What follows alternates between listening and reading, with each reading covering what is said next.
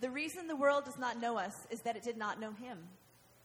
Dear friends, now we are children of God, and what we will be has not yet been made known. But we know that when Christ appears, we shall be like him, for we shall see him as he is. All who have this hope in him purify themselves, just as he is pure.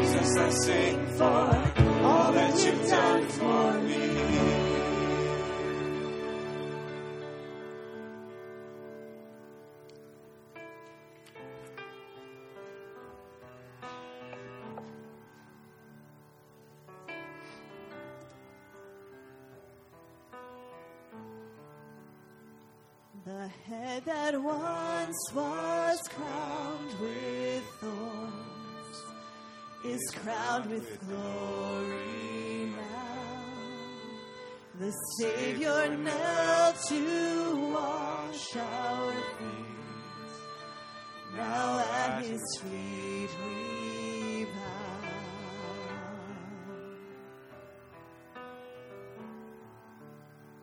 The one who wore our sin and shame, now robed in majesty, the radiance of perfect love now shines for all to see.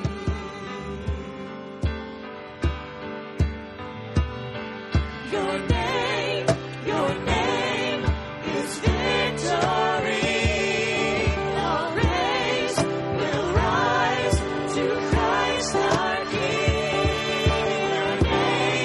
Your name is victory. All praise will rise to Christ our King.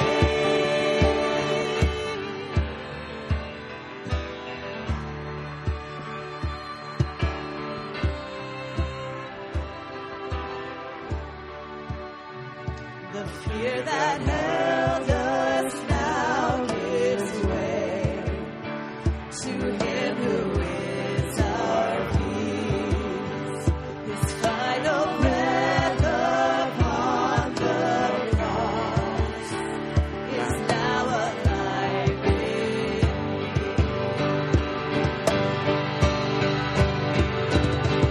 Your name is victory. All praise will rise to Christ our King.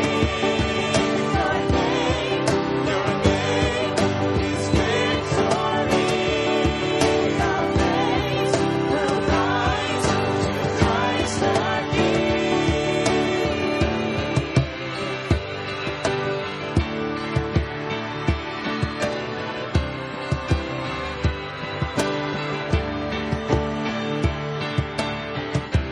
By your Spirit I will rise from the ashes of defeat.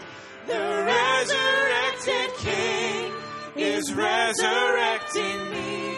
In your name I come alive to declare your victory. The resurrected King is resurrecting me. By your Spirit I will rise from the ashes of defeat. The resurrected King is resurrecting me. In your name I come alive to declare your victory. The resurrected King is resurrecting me.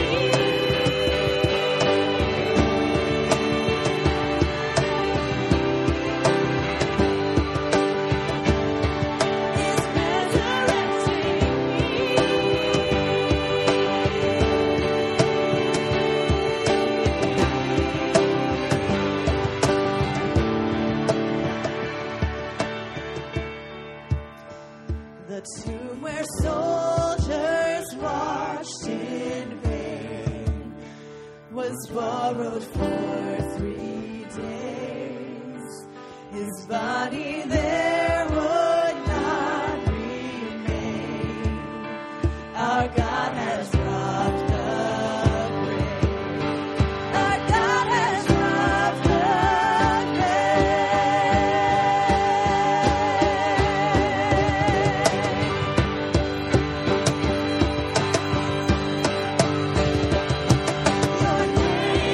Your name is victory. All praise will rise to Christ our King. Your name is victory. All praise will rise to Christ our King. Your name is victory.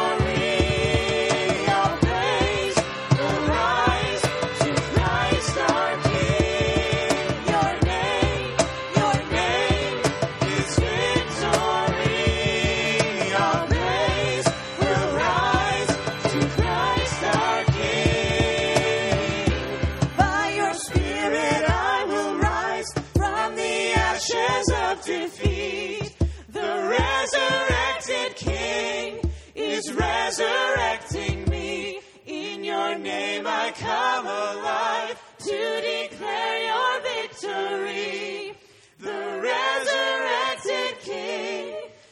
is resurrecting me.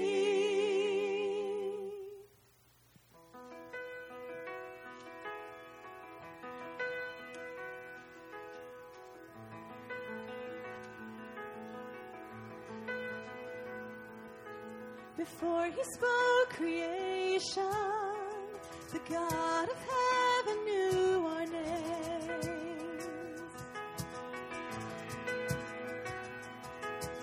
Formed in his reflection, we are his glory on display. And his heart is good, he is always kind. With a cross he'd prove he is on our side. We are the sons, we are the daughters of God. No matter where we go, we're close to the Father's heart. Though we stumble, he will not let us fall. We are the Lord's, and he will never forsake his own. We are the sons, we are the daughters of God.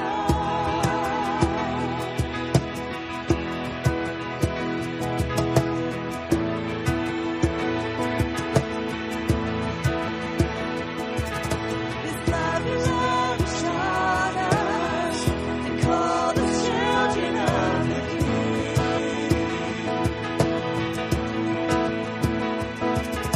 And in his love and kindness, he chose the lowly and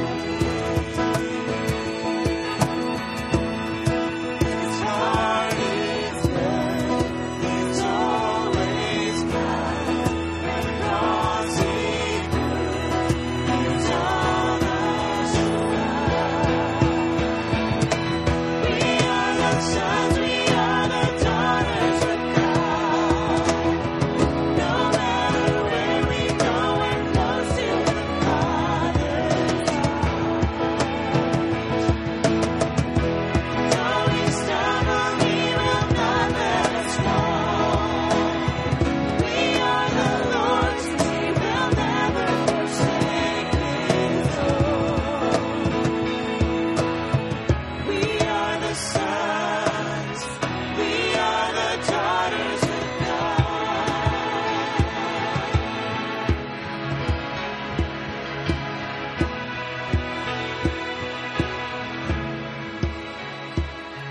When the lies speak louder than the truth, remind me I belong to you. When I can't see past the dark of night, remind me you're always by my side. When the lies speak louder than the truth, remind me I belong to you. When I can't see past the dark of night, remind me you're always by my side. You're by my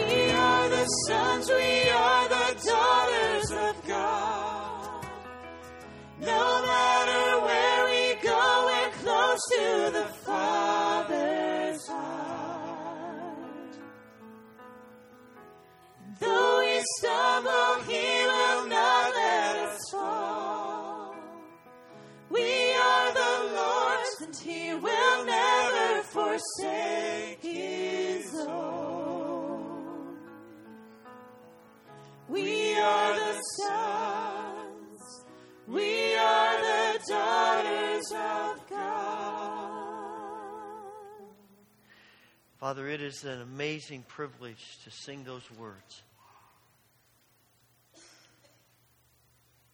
That we are your children. You love us with an everlasting love. We come today in awe and gratitude and with the desire to worship you because of who you are and to give thanks for all that you've done for us. Thank you for being present here in this time of worship. Be glorified in our songs, in our words, our prayers, our giving, all that we do. And we ask this in the name of Jesus. Amen. It's so great to see you as we gather for worship today. Welcome those of you who may have been away for the summer and are back, or those who may be new to the community or maybe new students at the college or the academy. We're glad to have you here. Take a few moments, share a word of greeting with others who are here in worship today.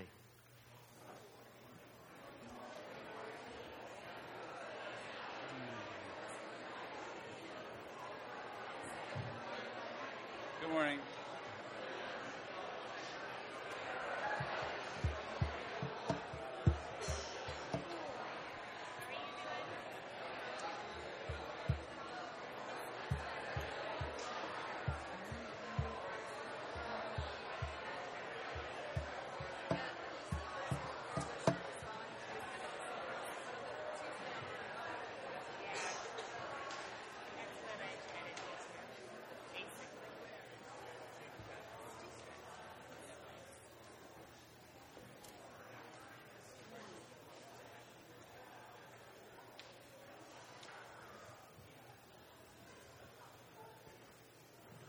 I just want to mention a couple of things to you. There are some inserts in your bulletin about Sunday school that begins next week, and also about ways that you can get involved in ministries in the church if you're not already.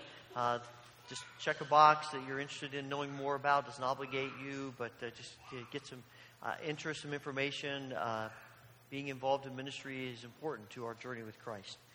I also want to just mention that Koinonia starts tonight at 7 o'clock in the chapel at the college. And also, for those of you not yet aware, Storer Emmett died on Friday, and so we want to pray for Wilma and the family. The arrangements are the visitation will be Saturday, a week from yesterday, at the Copeland Williams Funeral Home from 4 to 7, and the service will be here at the church next Sunday at 2 o'clock. So I know that we want to remember the Emmett family in our prayers today. We're going to ask the ushers to come and assist us in our giving of our tithes and offerings.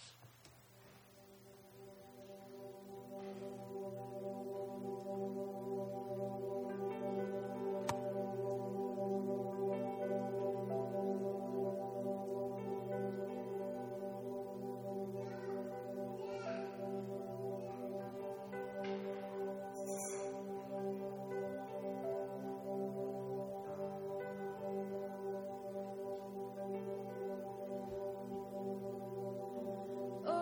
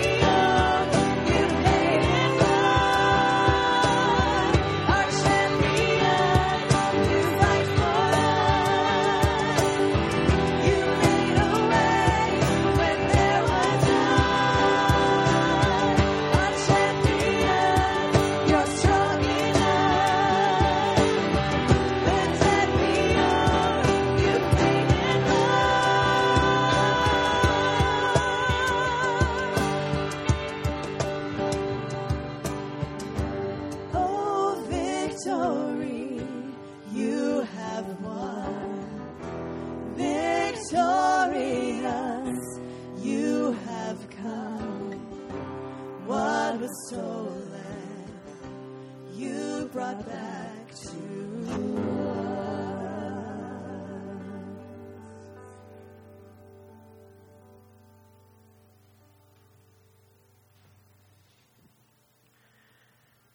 Father, we want to thank you for the way that you have brought victory and healing. You've brought grace to our lives. We are here today only because of what you've done for us in Christ. We come today in gratitude for the sacrifice that Christ has made, shedding his blood for our sins, to set us free, to make us one with you. Thank you. Thank you. Thank you. Father, as part of our worship, we come to you with the burdens of our lives. We do this because we believe you are the one who answers prayer. You invite us to engage with you in all that concerns us about our own lives and the lives of those we love in this world that you created in which we live. So, Lord, today we pray for those who are grieving. Think particularly of the Emmett family. Fill them with your comfort, your peace. We pray this for all who are grieving today. We pray for all who are struggling with health issues.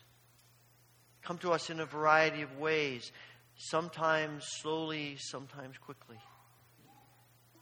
We pray especially for Eli Knapp, Louise Princell, Laura Habecker, Adrian Butine, Hudson Hess, Nancy Cole, Patty Plaza, Brian Orbacher, and Peter Lingenfelter, and Ellis Brotzman, for Chuck Barrett, and Cheryl O'Brien, and for Ben King and Doris Asepian, for Isla Shea, Sheldon Emerson, Bill Getty, for Warren and Ella Woolsey, Mike Raybuck, Beverett, for Micah Christensen, Linda Roth, for Dick Gould, Emily Cricklar, for others who may be on our minds today, we pray for your healing grace upon each of them.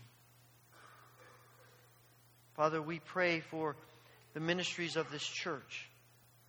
As we are preparing for ministries to start up again, we ask that you will bless all that we do. Help us to learn in you and grow in you. Help us to grow together in you. We pray also for the ministry and work of other churches around us. We pray for the Levant Wesleyan Church in Falconer and Pastor Al Myers. Pour out your abundant blessing upon this congregation of believers. Bond them together in your love that they may bear witness to you clearly, to their community and beyond, as they live out their faith in you. Father, we pray for our nation. We are in the midst of turmoil and difficulties and divisiveness in our nation. We pray that you will help us to see the needs that we have together, that we will commit ourselves to love one another and to be united in you. We pray, Father, particularly for the people in Texas and places in the area who have been and are continuing to be affected by the hurricane. We ask, Father, that you will protect them. We pray that the storm will end quickly, that the waters will recede, that there will be less damage than expected, and that you will protect particularly people who may have no place to go, no place to stay, who may feel hopeless. We pray that your church, your people there and throughout the country would bring support and care and help. And may the people most deeply affected see the love of Christ as your people serve and give and help. Father, we pray for our world. We pray for refugees who struggle to survive in the midst of very difficult circumstances. We pray for nations and places where there is war and threat of war. And we ask that you would bring peace in the way that only you can do. We pray for the work of your kingdom around the world. We think of John Christensen, who is even now with the Kisar people in Indonesia, as they continue to work on wider translations For the Kisar people and other language groups, we pray that they would have progress and wisdom, that there would be good health, and they would know your blessing upon them as the word, your word, continues to be available to more and more people. And Father, we pray for our brothers and sisters in Sierra Leone as they face the effects of the tragedy that's come to the nation of the landslide and flooding that's killed hundreds of people, displaced thousands in Freetown. Lord, we ask that you would pour out your blessing and healing to a nation that has gone through a lot of difficulty. May your church be again evident there. And we pray that the people most affected would know your grace and your mercy upon them in very difficult circumstances. Father, as we are on the cusp of a beginning of a new school year, we pray that you will pour out your blessing upon us, upon Houghton College, Houghton Academy, the other institutions around us. And Father, we pray that we will know your grace in every way. Thank you for your gifts to us. Thank you for the gift of your Son, Jesus Christ. It's in his name that we offer our prayers. Remembering the prayer that he taught his disciples to pray. Our Father, who art in heaven, hallowed be thy name. Thy kingdom come, thy will be done on earth as it is in heaven. Give us this day our daily bread, and forgive us our debts as we forgive our debtors. And lead us not into temptation, but deliver us from evil. For thine is the kingdom and the power and the glory forever. Amen.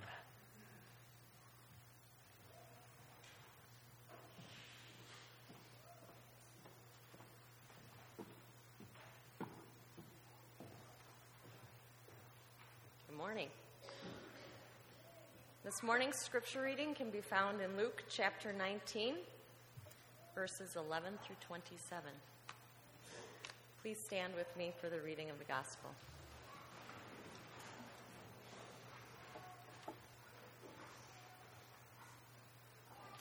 While they were listening to this, he went on to tell them a parable, because he was near Jerusalem and the people thought that the kingdom of God was going to appear at once. He said, "A man of noble birth went to a distant country to have himself appointed king and then to return. So he called 10 of his servants and gave them 10 minas. 'Put this money to work,' he said, 'until I come back.' But his subjects hated him and sent a delegation after him to say, 'We don't want this man to be our king.' He was made king, however, and returned home. Then he sent for the servants to whom he had given the money, in order to find out what they had gained with it. The first one came and said, 'Sir, your mina has earned 10 more. 'Well done, my good servant,' his master replied. 'Because you have been trustworthy in a very small matter, take charge of 10 cities.' The second came and said, 'Sir, your mina has earned 5 more. His master answered, 'You take charge of 5 cities.' Then another servant came and said, 'Sir, here is your mina. I have kept it laid away in a piece of cloth. I was afraid of you because you are a hard man. You take out what you did not put in and reap what you did not sow.' His master replied, 'I will judge you by your own words, you wicked servant. You knew, did you, that I am a hard man, taking out what I did not put in and reaping what I did not sow? Why then didn't you put my money on deposit, so that when I came back, I could have collected it with interest?' Then he said to those standing by, 'Take his mina away from him and give it to the one who has 10 minas.' 'Sir,' they said, 'he already has 10. He replied, 'I tell you, to everyone who has, more will be given. But as for the one who has nothing, even what they have will be taken away. But those enemies of mine who did not want me to be king over them, bring them here and kill them in front of me.' This is the word of the Lord." Children may now be dismissed for Children's Church.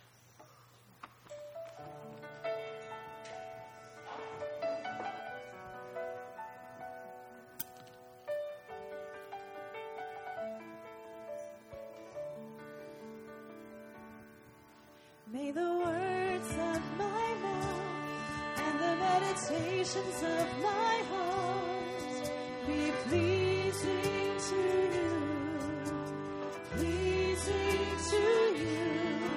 May the words of my mouth and the meditations of my heart be pleasing to you, my Lord. You're my rock and my redeemer. You're the reason that I sing. I desire to be a blessing in your eyes. Every hour, every moment, Lord, I want to be your servant. I desire to be a blessing in your eyes. You're my rock and my redeemer. You're the reason that I sing. I desire to be a blessing in your eyes. Every hour, every moment, Lord, I want to be your servant. I desire to be a blessing in your eyes, in your eyes.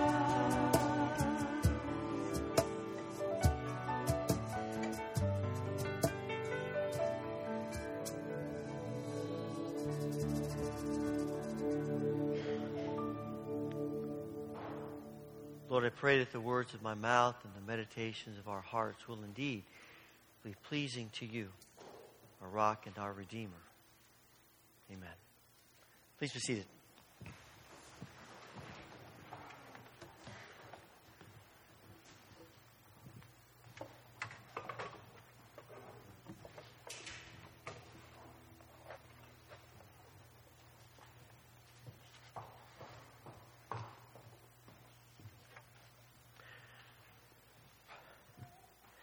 This is a time of the year where we're thinking about beginnings.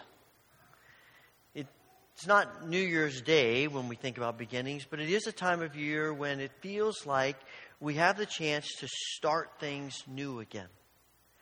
If you're watching television, you'll see all kinds of advertisements for new shows that are starting or new series that are restarting.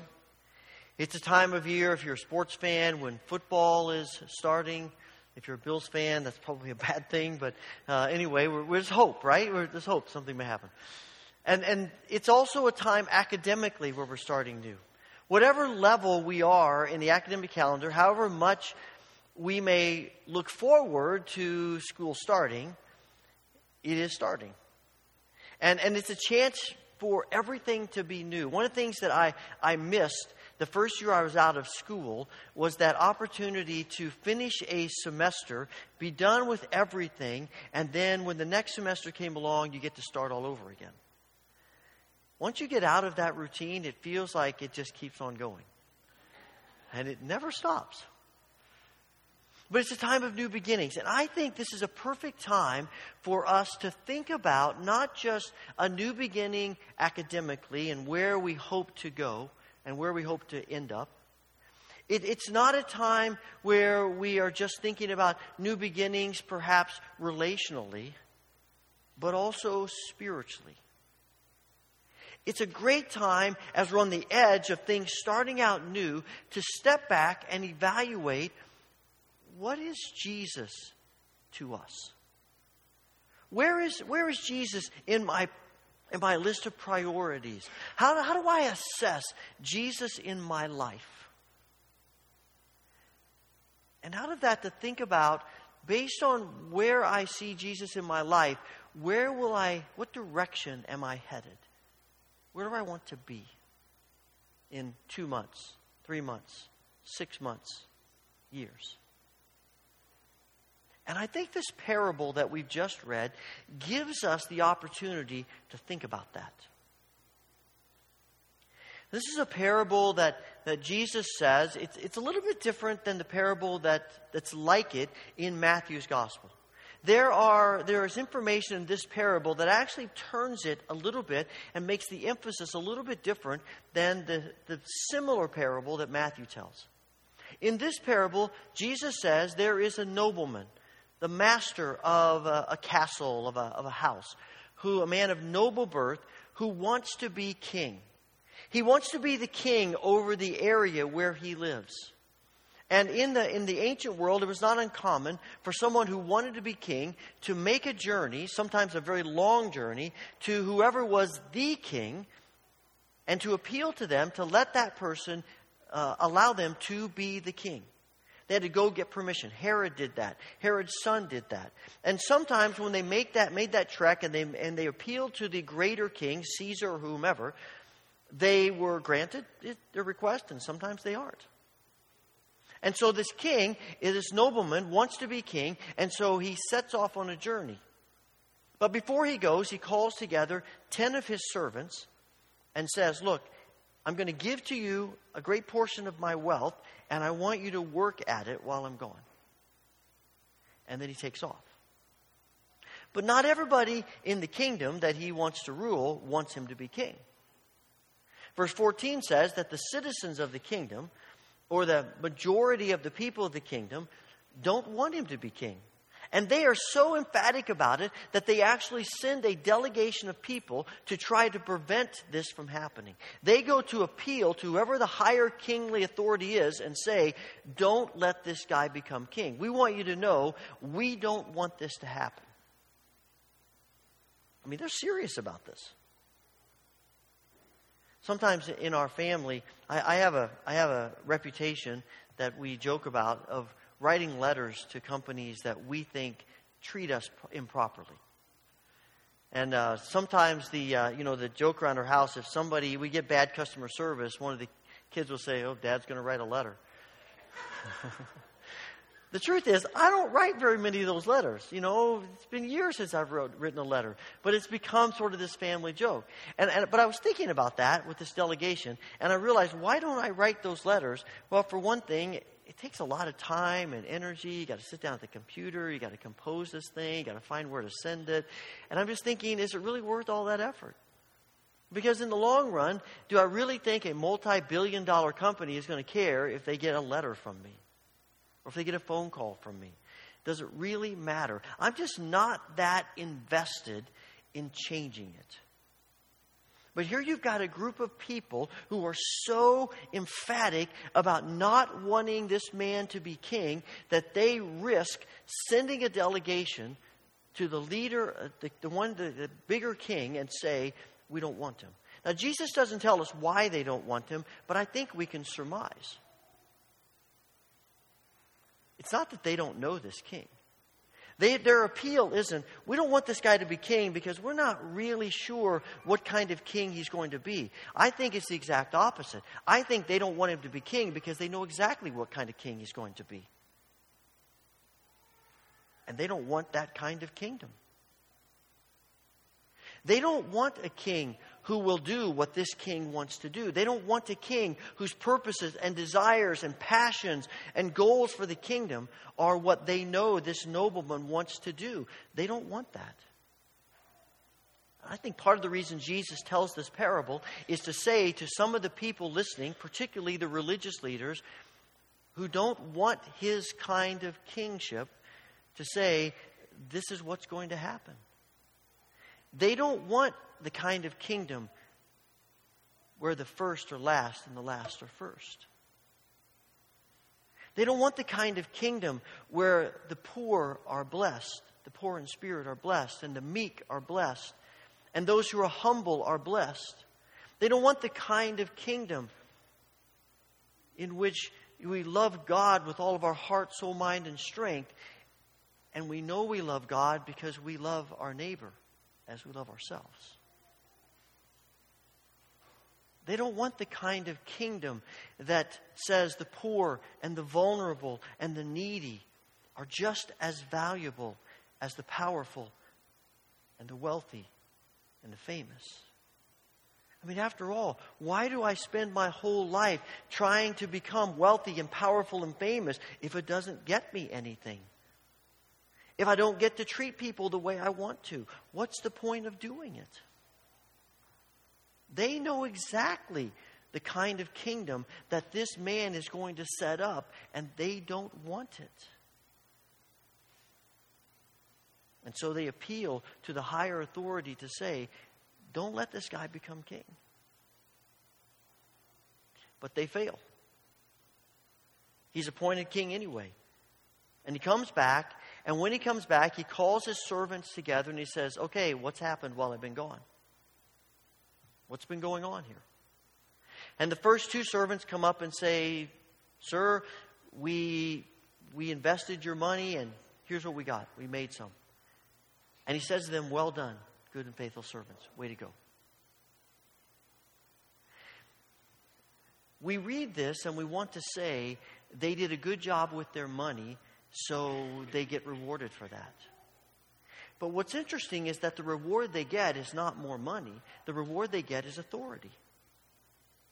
The outcome of this is not, you did well with that money, so I'm going to give you more money to work with. No, the outcome is, you did well with what I gave you, I'm going to give you authority over cities. And the reason why the reward is authority and not money is because this parable is not about money. It's about loyalty to the king. This really isn't a parable about what we do with what we have necessarily, about how we use our gifts. That's really more the emphasis that Matthew has. This parable is about while the king is gone, and in a situation in which a lot of the citizens are against the king, did you stand up for the king? Did you say, I'm on the king's side, despite what everybody else thinks? I'm on the king's side, despite the fact that there is vehement opposition to the king.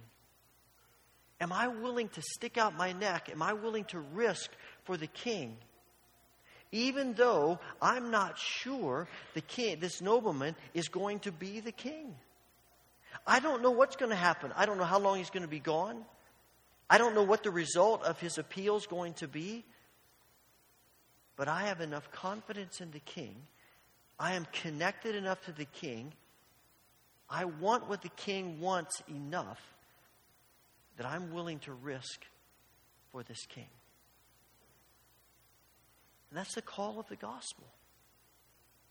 The call of the gospel is, are we willing to risk for the king?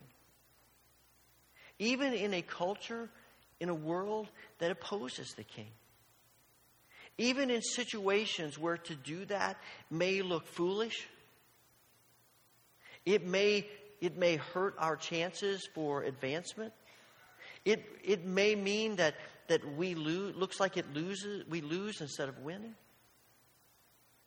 But we do it because we are committed to the king. And we want the kingdom that this king is going to establish to be exactly the kind of kingdom. That's exactly what we want. We want the kind of kingdom that this nobleman wants to bring about. Even if we fail at living up to the standards of the king, that's the kind of kingdom we want. And we're willing to stand up and say, I'm on his side. I'm for him. I mean, it had to be difficult for them. If these citizens are vehemently opposed enough to the king that they would send a delegation to try to prevent him from becoming king, you know that the pressure and the stress on these guys while they stay there trying to represent him, that's going to be intense. It's not going to be easy to set up businesses for the king. But they do it anyway. And because they are loyal to the king in difficult circumstances, they are given more and more responsibility and authority when the king returns and takes charge. And then you come to the third guy. The third guy is trying to figure out what he's going to do. He can't decide. He's weighing his options because he's thinking, all right, if I stand up for the king and he doesn't get appointed king, then I'm going to be in trouble with all the rest of the citizens. Now, if I don't stand up for the king and he is appointed king, then I'm going to be in trouble with him. So I'm going to do nothing. I'm going to play both sides against the middle. I'm going to hedge my bets. And I'm just going to go bury what I've been given in the ground. And that way, when the king comes back, I can say to him, look, I wasn't for you, but I wasn't against you. Or if he comes back and he's not the king, he'll say to the citizens, hey, I wasn't on his side. And he figures that either way, he can come out looking okay. But the nobleman says, that's not how it works. In my kingdom, you're either for me or you're against me. In my kingdom, if you don't take a stand for me, then it tells me that you're really not for me. If you're not willing to risk for me, if you're not willing to acknowledge that I am your king, that you're on my side, then no matter what you say, you're not really on my side. And I worry about the fact that that describes a lot of the Western church. I mean, we've got it pretty easy. So much so that we believe we can claim to be a follower of Jesus without risking for Jesus. We believe that we can say, I'm a Christian, without really living like a Christian. We've been sold a bill of goods that says all you have to do is say a prayer and you're in, and how you live after that doesn't make any difference. But the reality is, this is a kingdom for people who want the kingdom to be what God says it is. This is a kingdom for people who say, I don't just talk about following Jesus, my life exemplifies that. Kenneth Bailey, who wrote a book called Jesus Through Middle Eastern Eyes, I would highly recommend it for you. It's very influential in my thinking about this parable. He tells in there about doing some short-term teaching for the Lutheran Church in Latvia. And he went to the seminary there, and he watched and he talked with some of the leaders of the seminary as they interviewed candidates who were interested in pastoral ministry and were coming to the seminary. And he said to them, so what kinds of questions do you ask people who are interested in coming to the seminary? And they said, well, the most important question we ask is, when were you baptized? And they said, well, what does the date of the baptism have to do with it? Why is that so important? And they said, well, because of this. If they were baptized when we were under Soviet rule, then that baptism was a huge risk. And they risked their livelihood, their well-being, maybe even their lives to be baptized. And if they were baptized during the Soviet rule, we understand their commitment to the faith. But if they were baptized after we were free from Soviet rule, then we have a whole lot more questions to ask them about why they want to be a pastor. Because we need to confirm what's going on in their hearts. I wonder sometimes if God may allow some difficulties, some opposition to come to us, just to give us the opportunity to say, I will risk for Jesus when it's difficult, as well as when it's easy.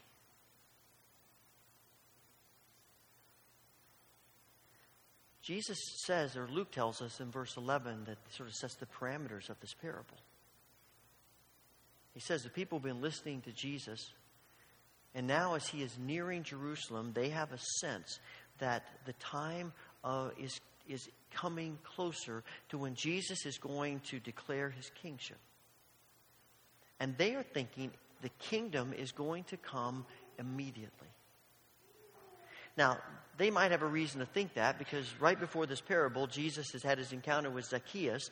And at the end of that, Jesus says, today salvation has come to this house. And as they listen to that, some of them are thinking, oh, it's going to happen now, today, this week.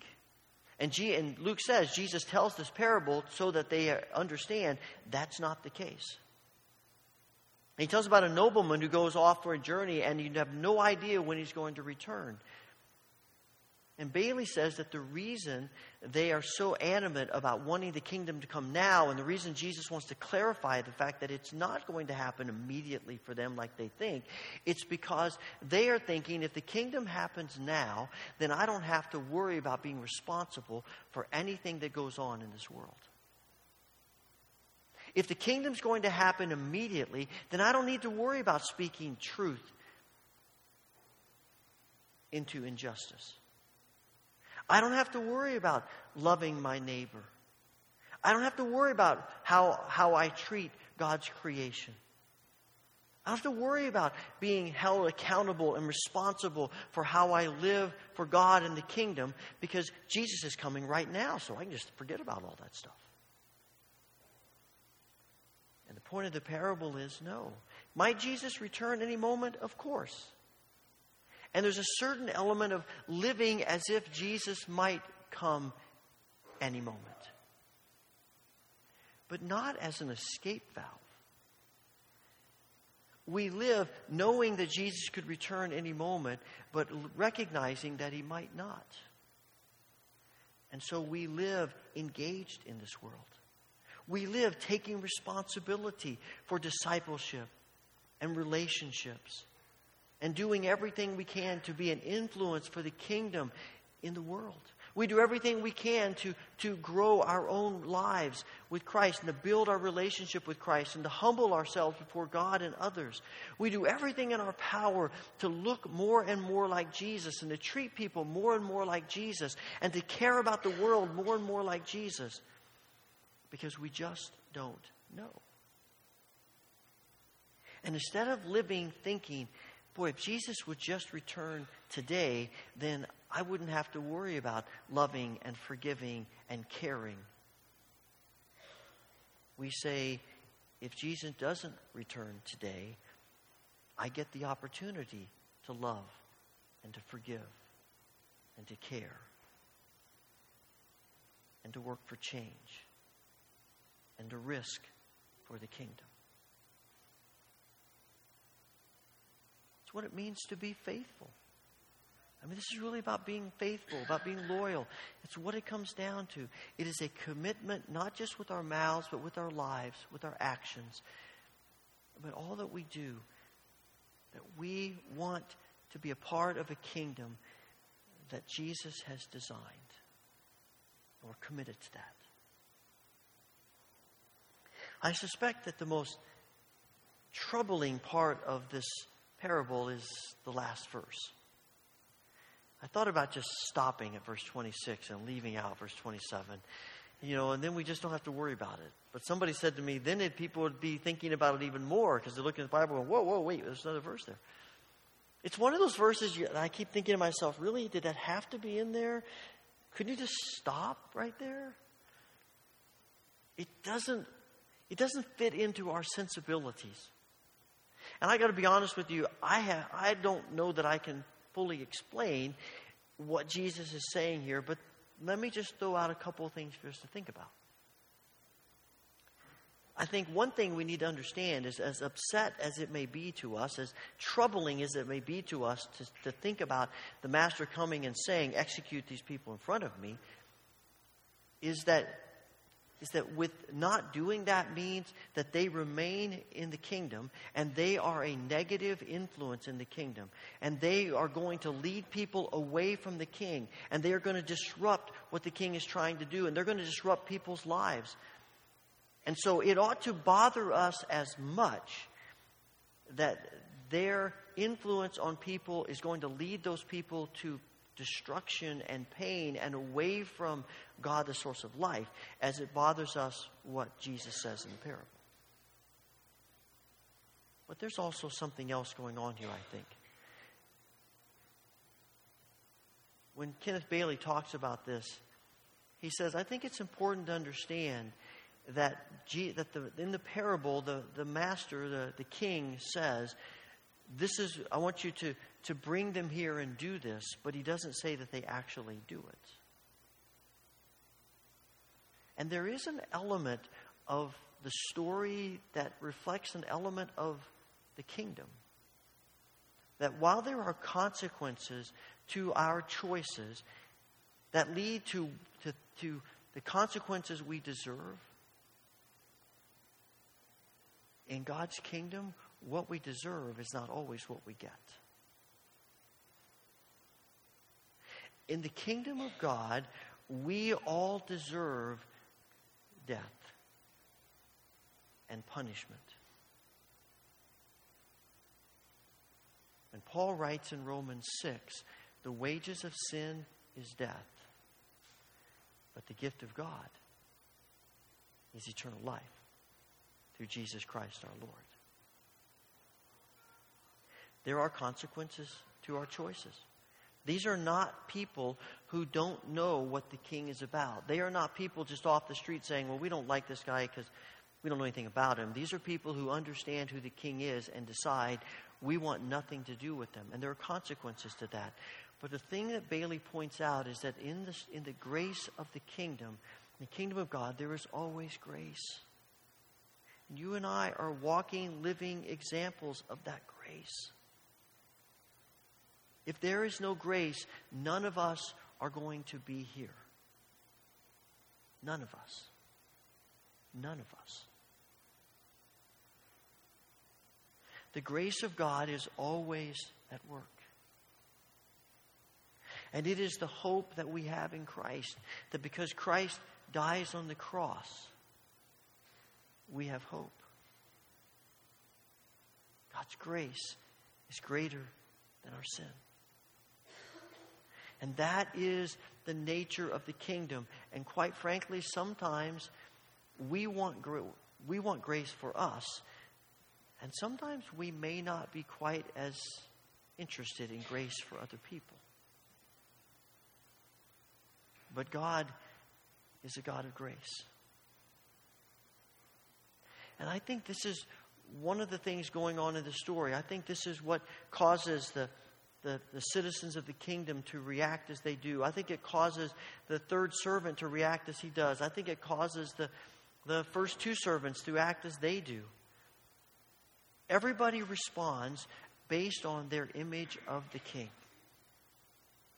Everybody responds based on how they view this king. And some of them have come to understand the nature of the king in such a way that they believe that even though living in his kingdom is difficult, it is life and joy and peace and grace, and it's the best thing in the world. And the other people can't quite see that. They haven't grasped that. They have a skewed view of the king. But everybody is living out of their image of the king. And you and I do the same thing. As A.W. Tozer said, the most important thing about me is what I think about God. And I think that is at the heart of this parable. It's the heart of our lives. Why do we struggle to do what God wants us to do? Why do we struggle to risk for the kingdom? Because we have not yet truly come to see God as He is. As a God of mercy and grace and truth and compassion and love and life. And that despite the fact that difficulties come to us in life, and despite the fact that being a disciple is not always easy, we know that the way of Christ is the way of life. To be what we were created to be. And we see that no more clearly than at this table. At this table, we come face to face with the heart and the nature of the King and the kingdom. At this table, we encounter our God who loves us so deeply and wants a relationship with us so much that He would come in His Son and die for us. To make us new and to make the way of life available to us. This is the kind of King who calls us to worship Him and to live in His kingdom. So this morning, let me ask you again the question. Who do you want to be your king? Who do I want to be my king? And the answer to that is not just what we say with our words, but how we live our lives. Gracious Father, we thank you for your mercy.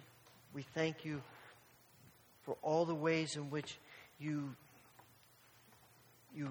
send your grace to us and you exhibit your grace to us and you come to us. We thank you most of all for Christ.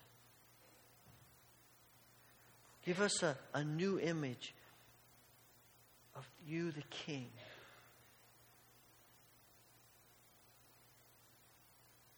That we might be even more faithful and committed to you through your Holy Spirit.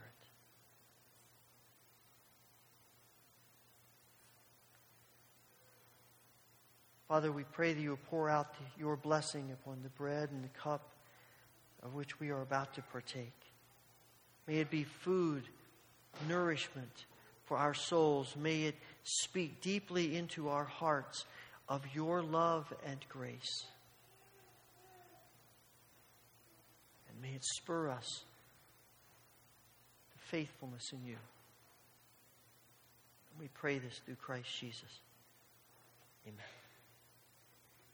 On the night that Jesus was betrayed, meeting with his disciples, he took bread.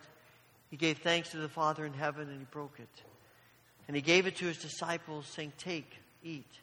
This is my body, which is broken for you. Do this in remembrance of me."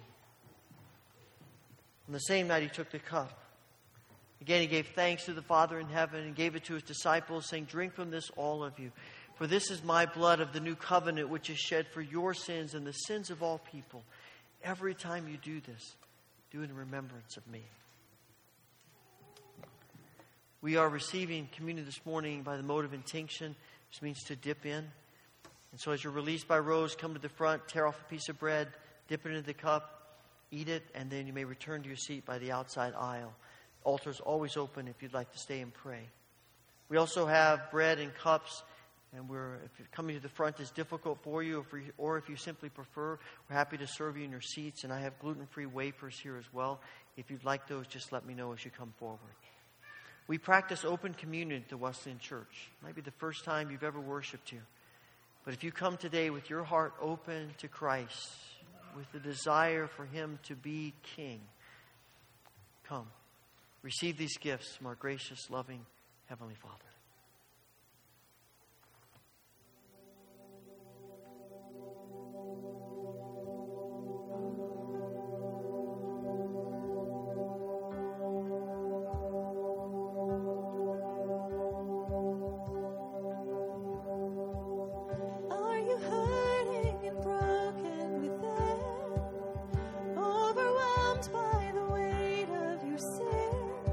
Jesus is calling.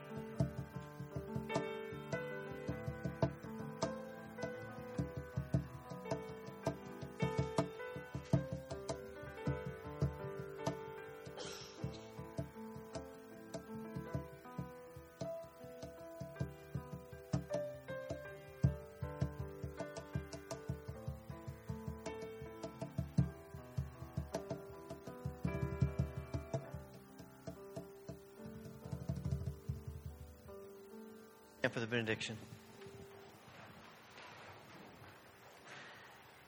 May the Lord bless you and keep you.